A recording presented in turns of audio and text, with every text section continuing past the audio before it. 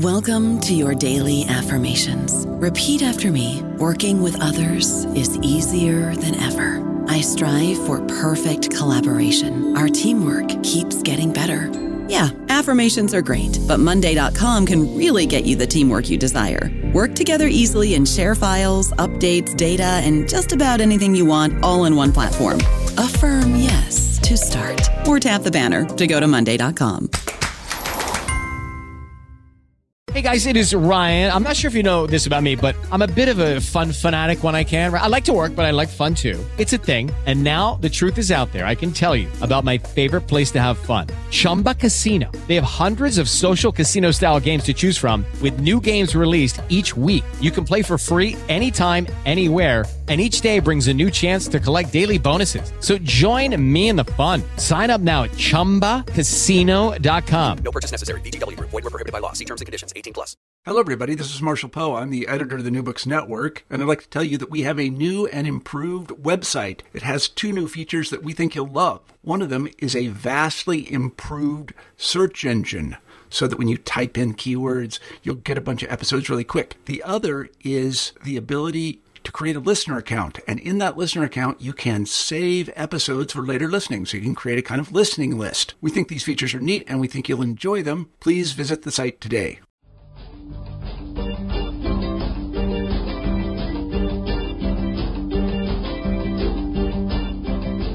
Hello, and welcome to New Books in Philosophy, a podcast channel with the New Books Network. I'm Carrie Figdor, Associate Professor of Philosophy at the University of Iowa, and I'm co-host of the channel along with Robert Talisse, Professor of Philosophy at Vanderbilt University. Today's interview is with Karen Neander, Professor of Philosophy at Duke University. Her new book, A Mark of the Mental, in Defense of Informational Teleosemantics, is just out from the MIT Press. The two biggest problems of understanding the mind are consciousness and intentionality, the latter being the problem of how we can have thoughts and perceptions that are about other things. For example, a thought about a tree that you saw when you walked down the street, or a perception of a tree.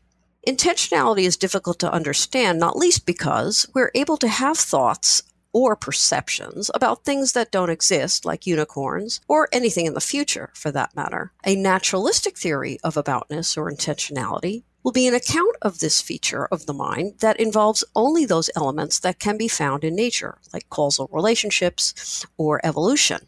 In her new book, Neander synthesizes a number of these elements, including causal relationships, a particular view of evolutionary functions, and an account of second-order similarity, which is similarity relationships, to provide a causal informational version of teleosemantics that explains the content of sensory perceptual states. For example, the content of a toad's perception when it perceives what we would call a fly. On her view, the content of a perceptual state is what is supposed to cause it, in the sense that it is what that state is adapted to respond to. She articulates differences between her account and other versions of teleosemantics, and she puts her theory to work in responses to a series of problems that have been raised for teleosemantic theories. This is a well-written, clearly argued book by one of the leading figures in contemporary philosophy of mind, particularly those working on the problem of intentionality. Let's turn to the interview.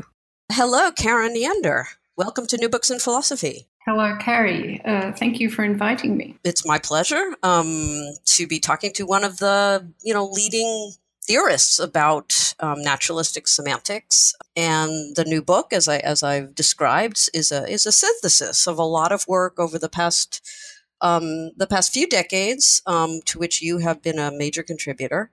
And I like one of the sentences that you have in the book that kind of very nicely encapsulates in simple form what you're doing is this idea that a sensory perceptual representation refers to what is supposed to cause it. And what's interesting about that sentence is that the only word perhaps of it that doesn't have a lot of work behind it is the word The rest of it all involves a lot of very detailed and interesting work that you talk about, sort of throughout the book. But before we get to talking about, your view of naturalized semantics, can you just give a little background about, how you came to philosophy and to the topics that you're interested in and to the writing of this book? Yeah. So I don't feel that I have a terribly interesting story to tell about how I came to philosophy. As an undergraduate, I really didn't know what philosophy was.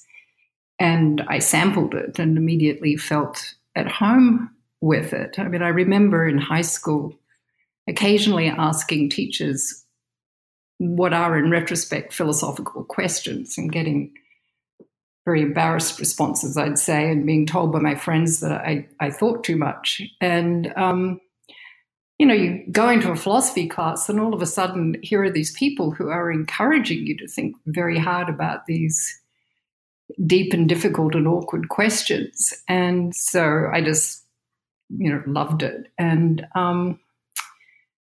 I've always been interested in philosophy of mind. I know, if you look back at my research papers and so on, it seems as though I've been working in philosophy of biology a lot of the time. But right from the start, the philosophy of biology I did was always motivated by an interest in philosophy of mind. And so as an undergraduate, I was interested in free will and moral responsibility and started my dissertation on the notion of mental illness and the relevance of insanity to moral responsibility. And that morphed into a discussion of whether illness in relation to the mind was the same kind of thing as illness in relation to the body, and the nature of biological explanations and psychological explanations, and this concept of function and dysfunction and how they applied in the straightforwardly biological context, and how they might apply in relation to the mind. So this was in around 1980. I was working on functions, and it was early days as far as teleosemantics was concerned. So Dennis Stamp had written something on teleosemantics, and a few other people had written a little bit. But mostly in philosophy of mind, it was toward the end of the heyday of what now sometimes gets called classical functionalism. And so I think the first paper I ever heard on teleosemantics was given by Kim Sterelny. And I was immediately fascinated by this idea that this notion of function and dysfunction that I'd been working on in relation to this question about mental illness, whether it had a more wide application to issues in philosophy of mind. And so this book is really an extension of that. It's an interest in intentionality, which I think is, if not the most fundamental aspect of the mind, is certainly one of the most fundamental aspects of the mind. And to my way of thinking, it might be the most important aspect of the mind in the sort of the deepest sense. I think it's what allows for people to have purposes and make decisions and, have priorities and plans and so on. So in some sense, it's a prerequisite for our mental lives to be meaningful. One of the things that you address at the beginning of the book, is the idea that consciousness is the hard problem. This is like the second hardest problem. So there's a sort of, priority, who has the hardest problem? And so, I mean, do you kind of concede that, but what you just said makes me think that, maybe the problem of intentionality, which we'll talk about in a second, is actually more fundamental, do you think? Well, I don't know. I mean, of course, the title of the book comes from a slight switch around of Brentano's phrase, where he says intentionality is the mark of the mental, that which distinguishes minds from mindless matter. And I'm not sure about that. I don't feel that I understand consciousness well enough to make that claim. So I'm staying agnostic on whether you can have consciousness without intentionality.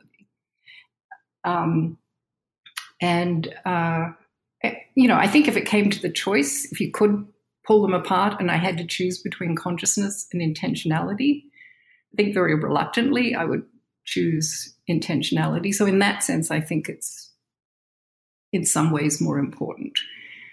And I think it's more tractable at the moment. I think we can make some progress on understanding the nature of intentionality.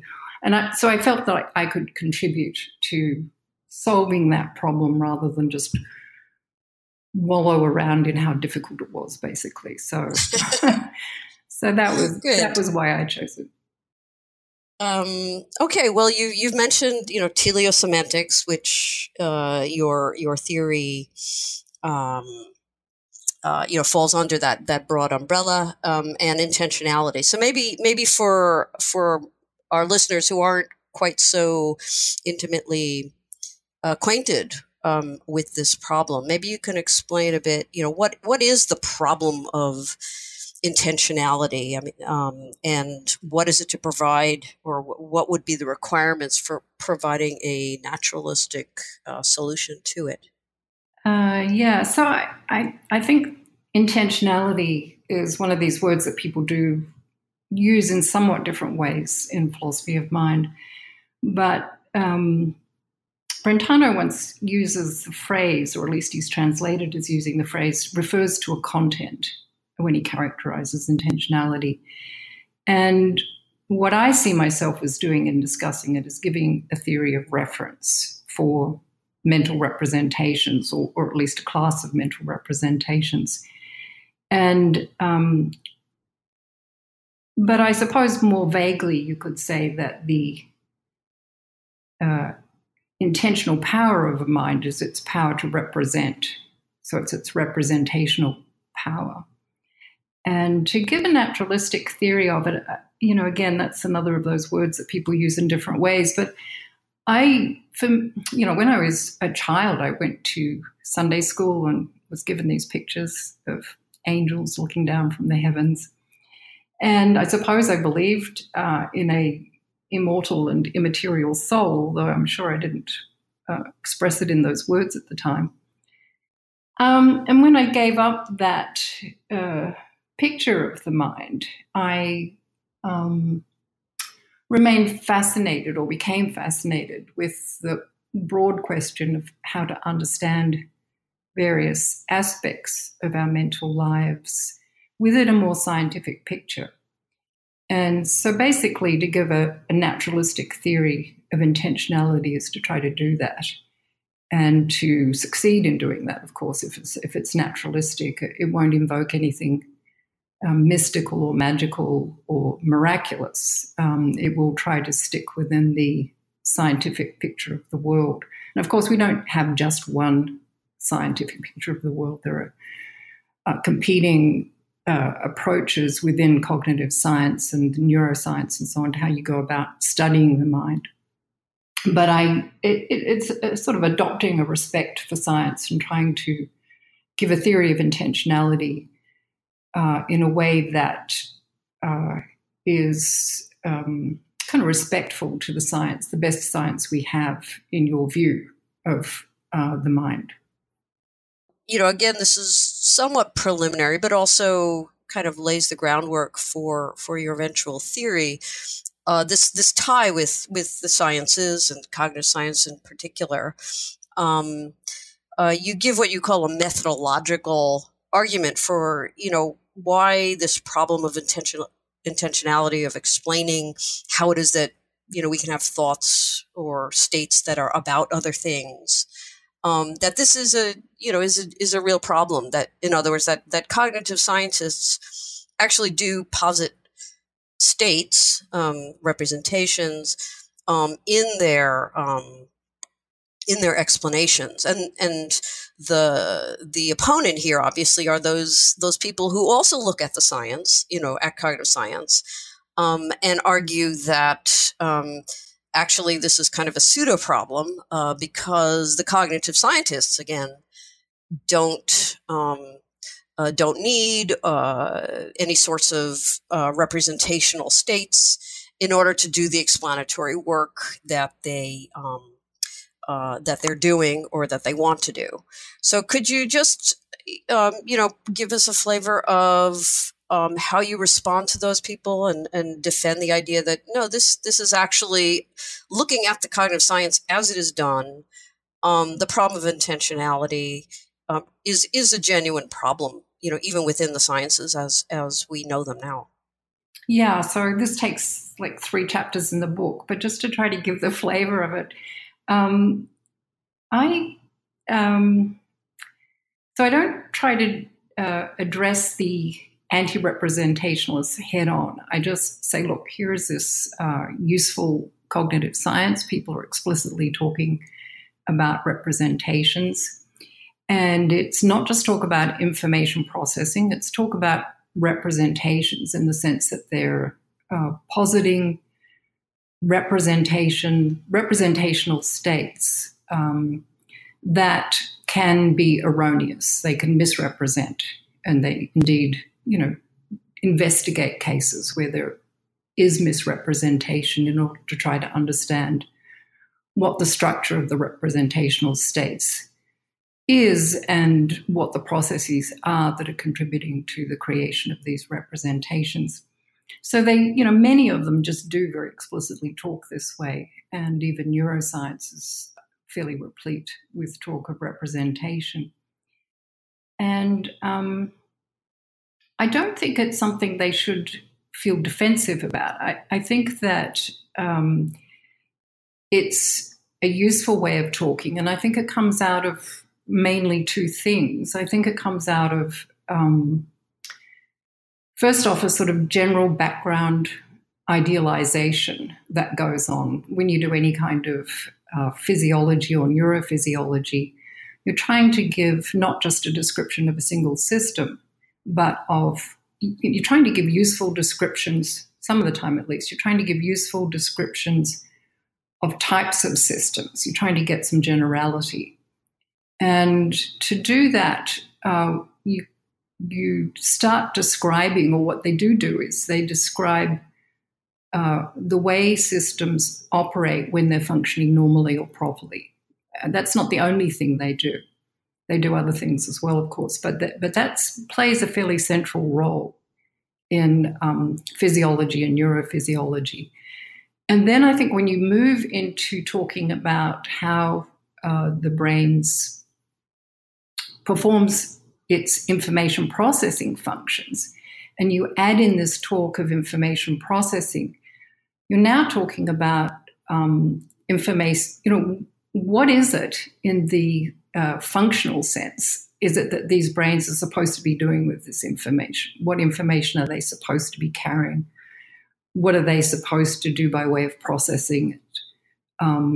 How are they supposed to be transforming the information? And that sounds like a sort of, as if I'm using a moral term, but of course I'm not.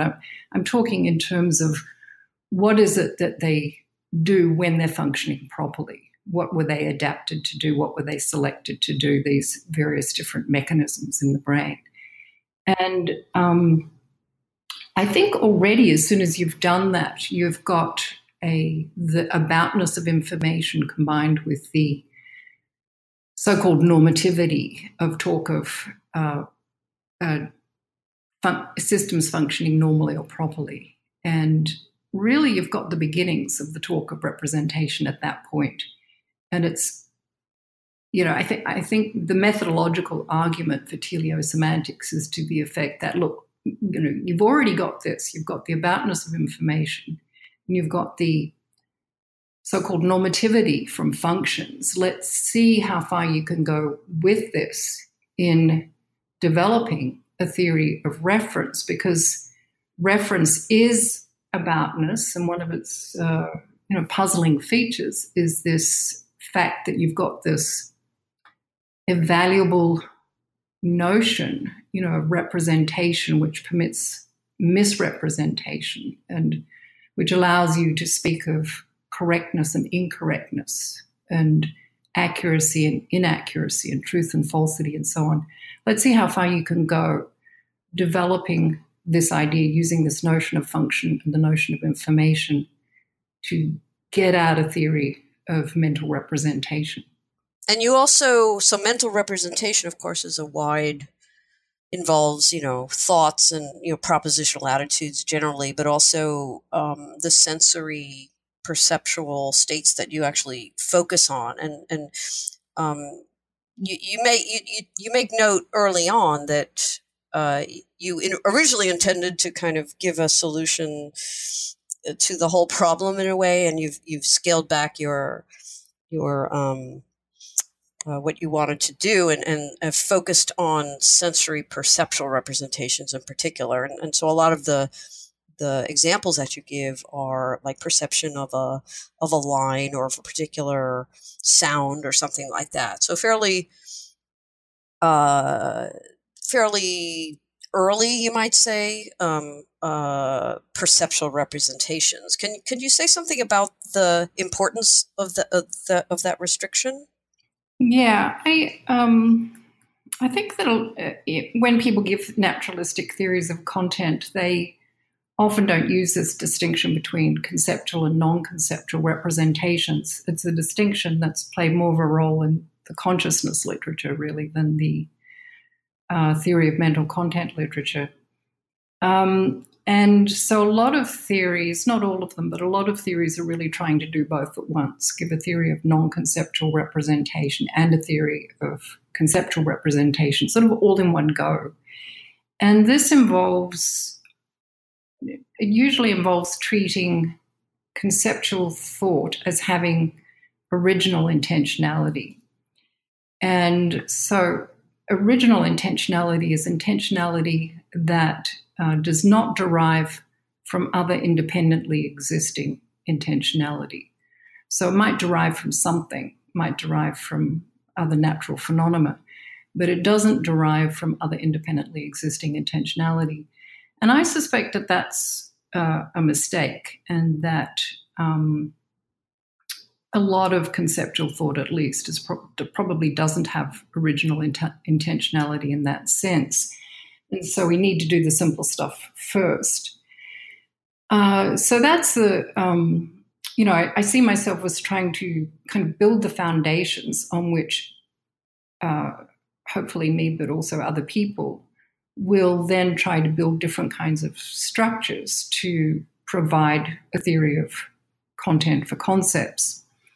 But more practically speaking, I got to the point where I just thought, I'm never going to be able to close this book off, because the more you get into thinking about how a theory of concepts should go, the more complicated it seems and the more issues and problems there are to be dealt with. And it felt like my one book was going to, if it was ever going to finish talking satisfactorily about concepts, it was going to turn into 3 books. And so I just decided, well, okay, I'm just going to stop it here. And I carved off some of the chapters I'd written already on concepts and decided to limit it to non-conceptual representations. So you start, baby steps, but not so baby. You start by giving a simple causal informational version of teleosemantics, as you put it. A theory that you call CT for short. Could you just explain perhaps the basic elements of that initial theory? I mean, you add another element to it later on in the book in response to some particular problems. But, let's just start with the initial simple or relatively simple causal informational version of teleosemantics, or CT. Yeah. So I should actually add just to what I was saying before, that I don't see myself as only talking about very early perceptual representations. I see myself in the book as trying to take myself to the brink of talking about concepts. And toward the end of chapter 8, I start talking about how you could have higher order representations cued by a number of different lower order sensory perceptual representations, and how they could have different weightings and so on. So I don't think, I think at that point you're dealing with more concept-like representations. So the initial simple causal informational teleosemantics, I think, is really much the same as a proposal put forward by Dennis Stamp way back in 1977, I think it was. And the idea is that, it's basically a twist on a causal theory of reference. And the idea is that sensory perceptual representations don't represent whatever causes them, but they represent what's supposed to cause them in this teleosemantic sense. That is, you consider the function of the system that produces the representation, these sensory perceptual pathways, and you consider what these pathways were adapted for responding to by producing the representational state in question. And that's the basic idea. So I think it's a fairly intuitive idea. It's just that people have dismissed the idea of combining a causal theory of reference with teleosemantics for, I think, quite wrong reasons, quite mistaken reasons, but partly because they were too ambitious, I think. I mean, I think that partly they thought, well, you can't have a causal theory of reference for a thought about tomorrow, for example. Tomorrow can't cause a thought about tomorrow because, tomorrow is not here yet. So I think that part of it was they were being too ambitious. They were trying to get a theory to do too much at once. And partly it's ideas about the way teleosemantics was supposed to be. People would say things like, if you're going to give a teleosemantic theory, you have to worry about the effects of the representation because functions are effects of things. And so part of what I'm doing in the book is making it legitimate to give a causal theory of reference that's also a teleosemantic theory by saying, look, sensory perceptual systems have these response functions. They were adapted for responding in specific ways to specific environmental features. And that's something that we can take advantage of when we're trying to give a theory of content for them. You mentioned, response function. So that's a particular interpretation of the notion of function that is used in teleosemantics. And there's a number of these of concepts of function, which Cummins functions and so forth that you go through. We don't need to go through them, but I think what might be helpful is to maybe perhaps compare your view of this view of response functions with maybe Millikan's version of teleosemantics. How she uses the notion of a normal or with a capital N proper function as opposed to the way you developed the notion of function. Yeah.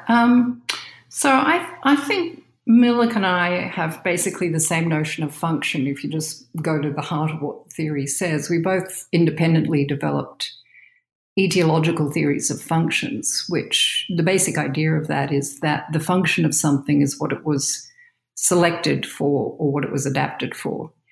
And I think we both think, there are other meanings that one could assign to the word function, but we think that this notion of function plays an important role in biology and an important role in a theory of content. So I think that that's basically the same. It is true that we say some different things, and in various places Millikan says, functions are always effects, and that's why you can't have a kind of like a Dretske-like indicator semantics version of teleosemantics, and why you can't have a causal theory of reference. It's a teleosemantic theory. And I think that that's just a mistaken understanding of really her own position on functions. I think that if you used her basic analysis of functions, it permits response functions. It's just, so I think that's a misunderstanding. So the idea of a response function is using this same notion of function and just saying, look, all of these different standard etiological theories of function, slightly worded in slightly different ways, they all permit response functions. For a long time, I just found it puzzling that people made this claim that you couldn't do teleosemantics this way. And it took me a while to figure out why people were thinking that way. But what does differ between Millikan and I is the use to which we put it in our theory of content. And Millikan's theory has shifted over the years to some extent, but when she's being most distinctively Millikan, if you can put it that way, when her theory is most distinctive as compared to other teleosemantic theories, she is emphasizing the role of what she calls the consumer, where the consumer is the system that uses the representation to perform its proper function.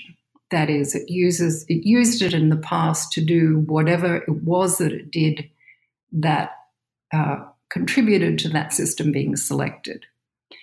And so it's a kind of consumer-based theory of content. And I'm proposing that, at least in the case of perceptual representations, we need to focus on the function of the perceptual system and the input conditions. So it's a kind of more input-based theory that focuses on the functions of the producer rather than the consumer. So maybe could you perhaps walk us through an example of, CT at work? Mm-hmm. Yeah. So, so one of the examples is this much abused example of the frog or the toad. And I say abused because I think a lot of the people get tired of the discussion of that kind of example. But one of the things that prompted me to write at length about the toad in this and in an earlier paper was that I was struck by the fact that people never bothered to actually read the cognitive neuroethology on it. And I thought that when you did read the cognitive neuroethology, that some of the answers people were proposing, some of the contents they were assigning to the frog or the toad's perceptual representation when it went hunting were just utterly implausible. It seemed to come out of the wild blue yonder if you looked at the information processing explanations of the recognitional capacities of the toad, for instance. And so, there is this example in the literature that people talk about where they talk about a frog snapping at something that's small, dark, and moving. And the question is, what is it representing this visual target as? Is it representing it as something that's small, dark, and moving, or is it representing it as a fly, say, or is it representing it as a nutritious packet of chemicals or something of that sort? And Millikan's theory, if you apply it, actually requires that you say something like it's a nutritious packet of chemicals. That's something that Carolyn Price says in one of her books, and I think that's right. Millikan would characterize it as something like frog food, but it sort of comes, that's shorthand for something nutritious. And I think when you look at the cognitive neuroethology and look at, what information is being extracted, and you look at the principles that people use when they're doing an information processing style explanation of the process, they're using various principles like visible properties have to be represented before invisible properties are. And so I think that Millikan's theory, I think, is not friendly to information processing explanations of perception. And I think she has sort of more Gibsonian leanings. I don't think this is an accident. I think that people are coming to this debate about what's going on in the frog with quite different methodological assumptions, about how to do theories of perception.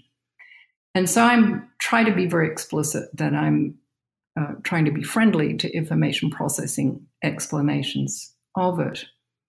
And if you apply CT you have to take into account the causal sensitivities of the frog when its perceptual system is operating normally. And it's causally sensitive to things like in the case of the toad, I discussed the toad in detail rather than the frog. In the case of the toad, what it's sensitive to, what its visual system is sensitive to, is differences in the size and the shape and the motion relative to shape of the stimulus. And from there, it just goes straight to its, it does a little bit of extra processing in terms of motor coordination and depth perception and more precise localization and so on. But after that, it goes straight to its motor system. It's not like it goes to some conceptual repertoire and thinks about food. It's just picking up a certain size, shape, motion, which, I for shorthand, I say worm-like motion, but it doesn't need to be a worm. Anything that's, of a certain shape, preferably elongated, not too big, depending on what kind of species of toad it is, and moving in the direction of its longest axis. That's what it's preferentially responding to.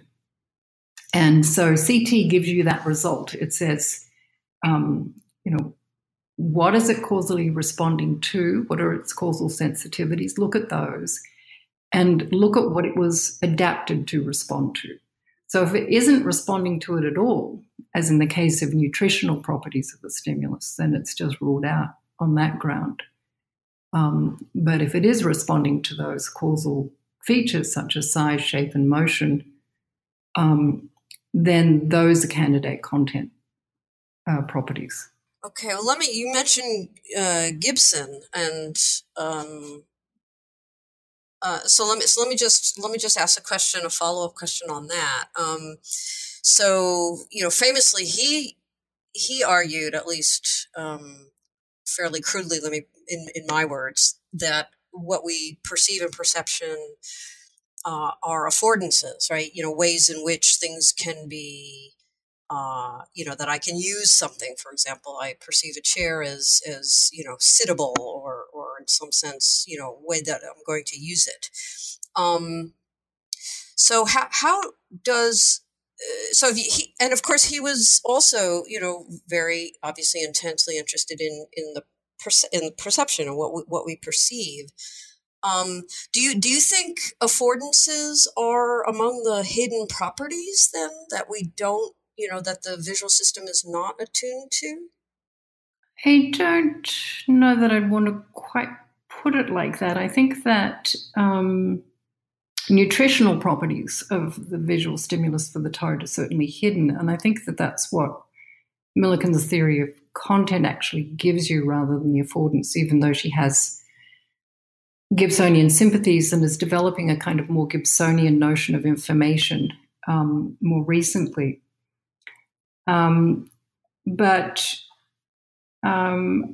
I think that obviously the size of something is relevant to its graspability, and we can perceive its size. I think that things like its size that we perceive are relevant to its affordance, and that the brain figures out, whether it's graspable and so on the basis of those.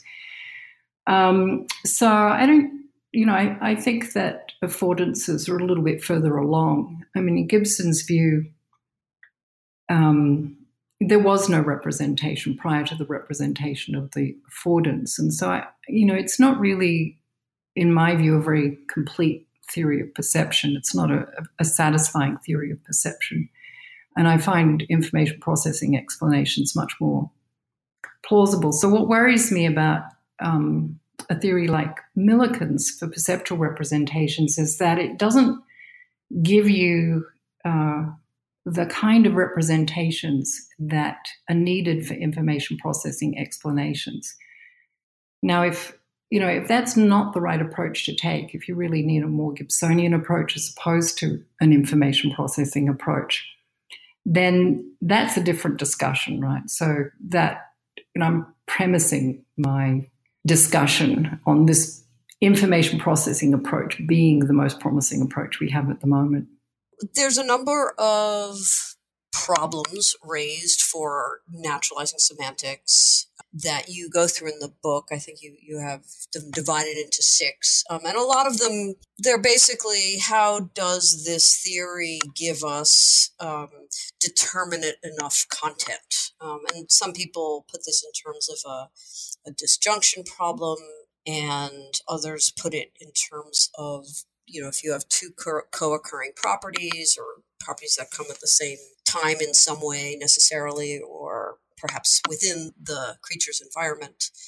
And then there are also problems about if you're going to have a causal informational element to your theory, then there's what you call the stopping problem, which is, if given that you have various steps along any causal chain from some distal object to the representational system, and why should the content be determined by what's at the end of that causal chain rather than some intermediate step. So you go through all of these, and you elaborate the basic CT account in order to account for some of them. But maybe you could, just to give us a flavor of how CT addresses at least some of the, at least one of the initial problems that are raised for this type of account in terms of the determinacy, or the problem of indeterminacy of the content that these types of theories deliver?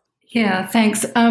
So I, as you say, I discussed 6 indeterminacy challenges for the theory, but some of them are pretty straightforwardly answered by CT.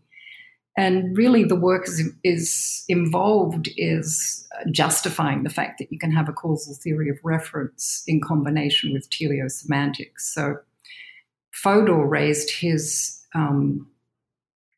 version of the indeterminacy problem that he called the disjunction problem in relation to this notorious case of the frog.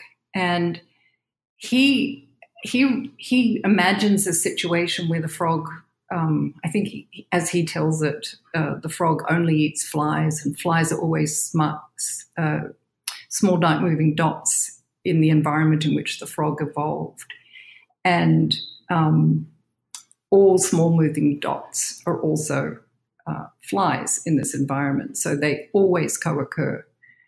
And he says, look, if you're giving a teleosemantic theory, you have this problem that if it's adaptive to snap out your tongue in the presence of something small, dark, and moving, it's equally adaptive to snap out your tongue at a fly, and vice versa. So, how does Darwin, so to speak, distinguish between these two kinds of cases?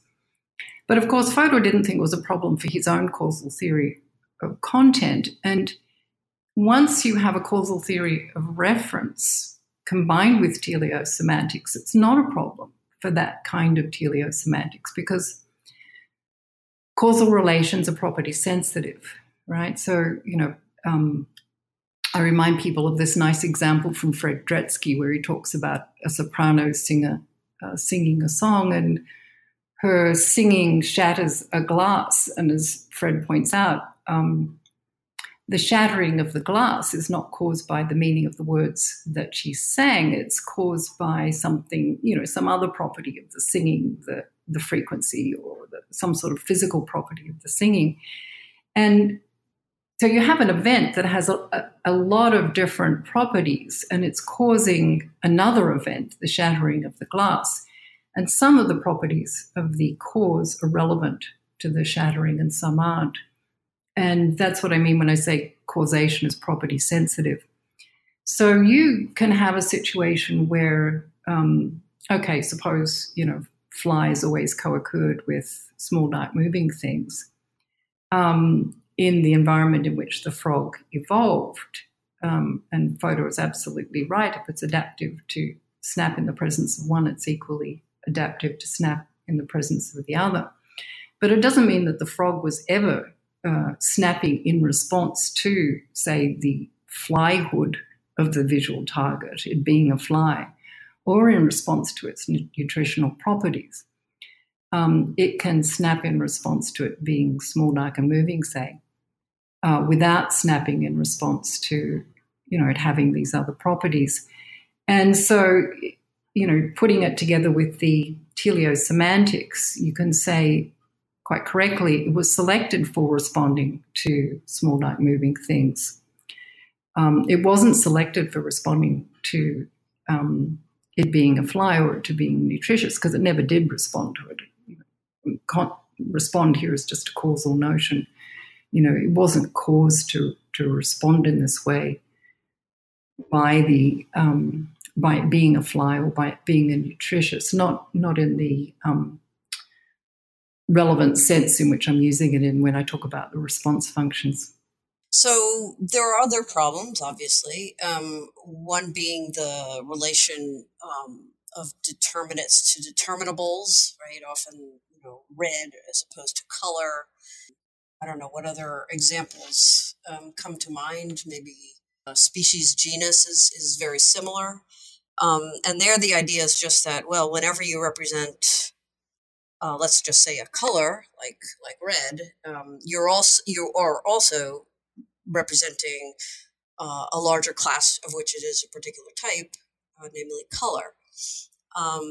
So in response to this type of problem, for the determinacy of content, you introduce the third element of your theory, which is a type of isomorphism, or as you put it, second order similarity element to the theory. So could you explain a bit about this particular problem, and then the way you elaborate the original theory in order to respond to it?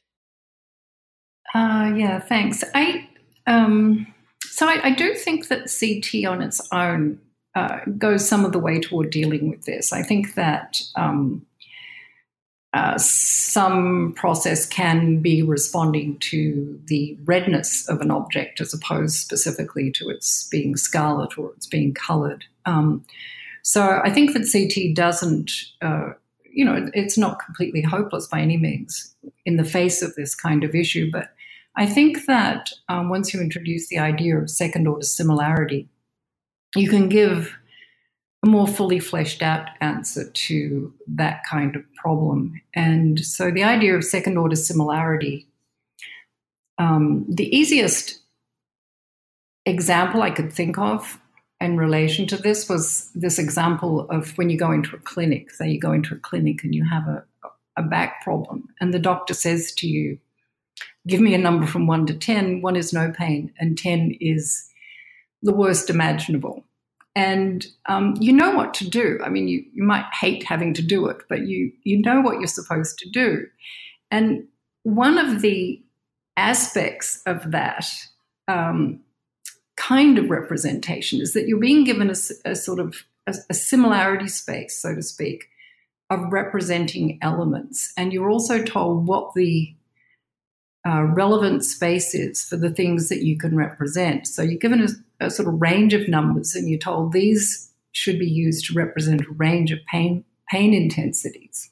And you're being asked to pick the number that's analogous to the pain, in the sense that it has this sort of analogous relations to the other numbers as your pain has to the other pains.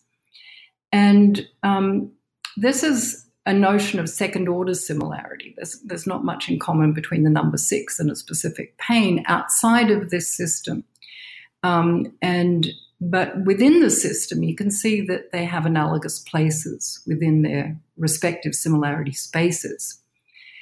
And different similarity spaces can allow for more or less resolution. So you can have very crude similarity spaces that don't allow for a lot of resolution, and you can have very fine-grained ones. And I think that once you introduce second-order similarity, you can give a more precise answer to the question of just how determinate is the content in this kind of case where you're talking about, does it represent scarlet, does it represent red, does it represent color, and so on. So it's partly for that reason that I introduce it, but it's also partly because I think it makes the teleosemantic theory more robust in the face of kind of cases that are similar to Hume's missing shade of blue, and take into account the fact that some of the development of our sensory perceptual system is going to be normal but idiosyncratic, in the sense that one person's sensory perceptual system, even if it's normal, won't be exactly calibrated the same as somebody else's. And so I think the kind of missing shade of blue kind of case, the sort of missing content kind of case, becomes more of a real problem when you take that on board. And I think it makes teleosemantics more robust in the sense that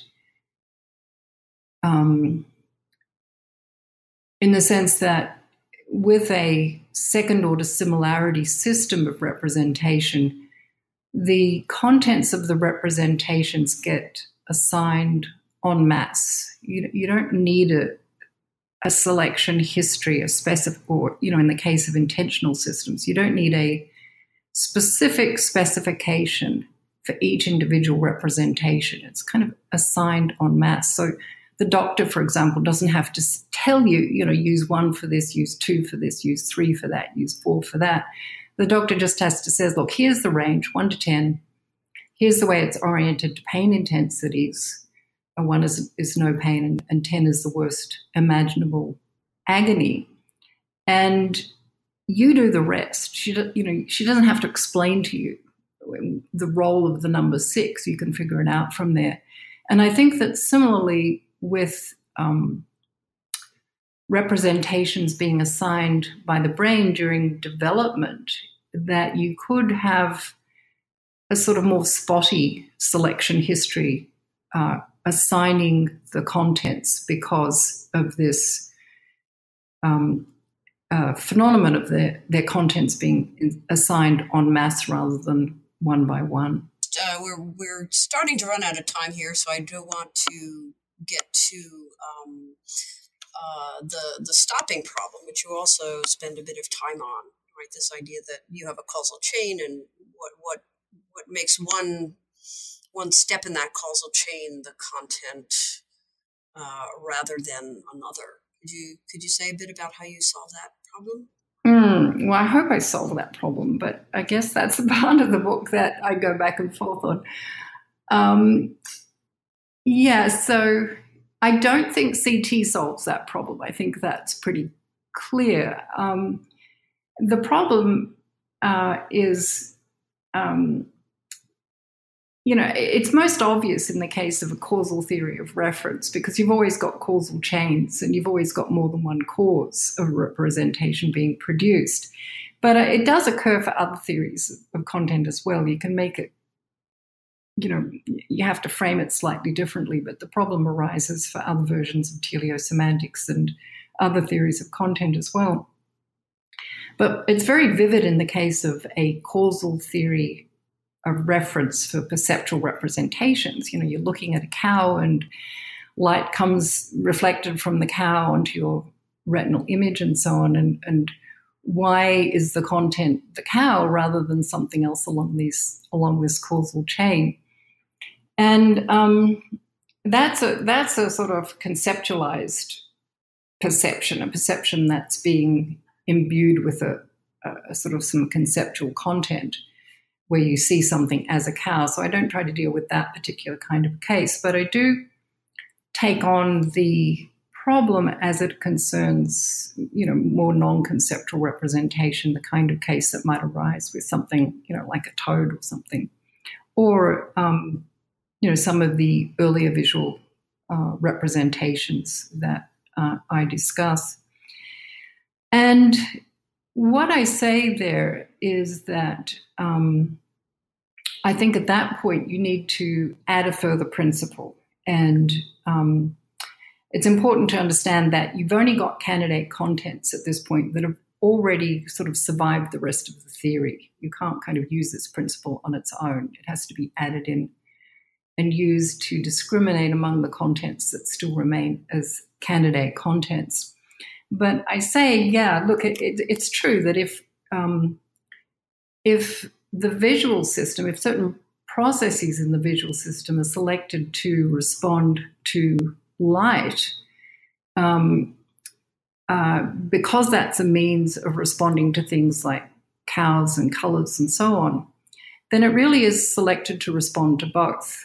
You can't have one without the other. If it's selected to respond to light because that's a means to respond to cows, etc., then it really is selected to respond to both.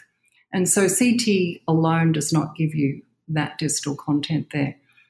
But I point out just that there's an asymmetry in the information relation, which I treat as a causal relation. And I point out that in some cases, a system is selected to respond to something only because it's a means to respond to other things and not vice versa. So, the visual system is selected to respond to light because it's a means of responding to things like, visual targets in worm-like motion, as opposed to, visual system is not selected to respond to its, to light for its own sake. It's selected to respond to items that reflect light. And so it's an appeal to this asymmetry. Well, we're almost out of time, and I did want to sort of urge you or press you a little bit to speculate about. You mentioned at the beginning that there were some chapters that you had written about conceptual content that you cut out. And one of the questions that I had was how this basic theory, how you might speculate as to how this might be the start of a theory of content for thought, right, for conceptual contents. And maybe this is part of like where you're going next. I don't know. So could you maybe speculate a bit about what, how you think someone who is interested in using this to go on to explain thought content, how that story just might go? I can try. Yeah, I think that people could go in a number of different directions. And so I think that you could take the attitude, some people might take the attitude that you just need a completely different independent theory for concepts. They might think that the content of concepts, the concepts too have original intentionality. So maybe you need different theories for non-conceptual representations and for conceptual representations, and maybe they need to be completely independent. I strongly suspect that that's not true. I suspect that it's good to start a theory of concepts, being able to assume that you've already got a theory of the content of non-conceptual representations and that you can take that for granted and that you can use as part of your resources in trying to develop your theory of content all of these non-conceptual representations. Now, exactly how you go about doing that would be nice if I could give you an answer to that. So my next move in relation to thinking about this is, again, I like to break it down. I like to try to think what are the kind of simplest cases from here on. And I would like to, I'm thinking about what kind of conceptual repertoire, if any, some would want to add, can a creature have if it's a non-linguistic creature? What role does language play in concept acquisition for us, and what kind of concepts could non-linguistic creatures possess? Because I think that would be the next relatively simple step.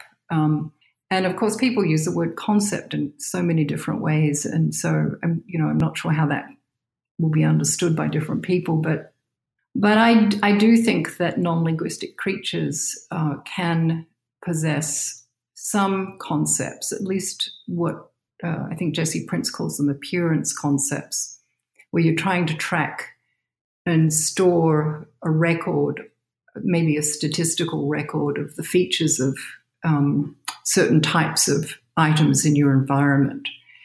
And so I'd like to, I think that step is relatively easy. And then beyond that is a whole range of other kinds of concepts that really need to be considered quite separately. Toward the end of Jerry Fogel's and Zenon Pilichin's recent book, they talk about how, we have to sort of treat these different categories of concepts differently. And they don't tell you how to treat them, but they claim that you need to treat them differently. And I think that that's right. I think that you need to then divide and conquer. You need to take it slowly and look at the different kinds of concepts there are.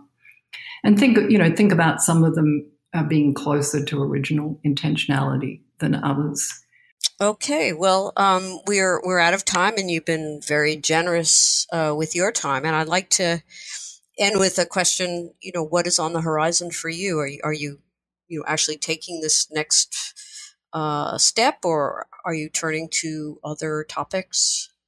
What are you working on?